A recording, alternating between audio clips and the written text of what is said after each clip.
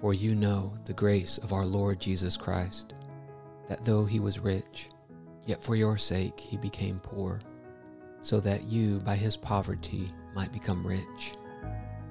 2 Corinthians 8:9.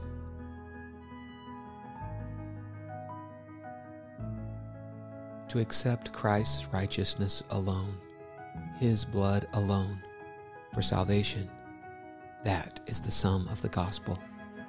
When the soul, in all duties and distresses, can say, nothing but Christ, Christ alone for righteousness, justification, sanctification, redemption, not humblings, nor duties, nor graces that I have gotten above the reach of the billows. Thomas Wilcox.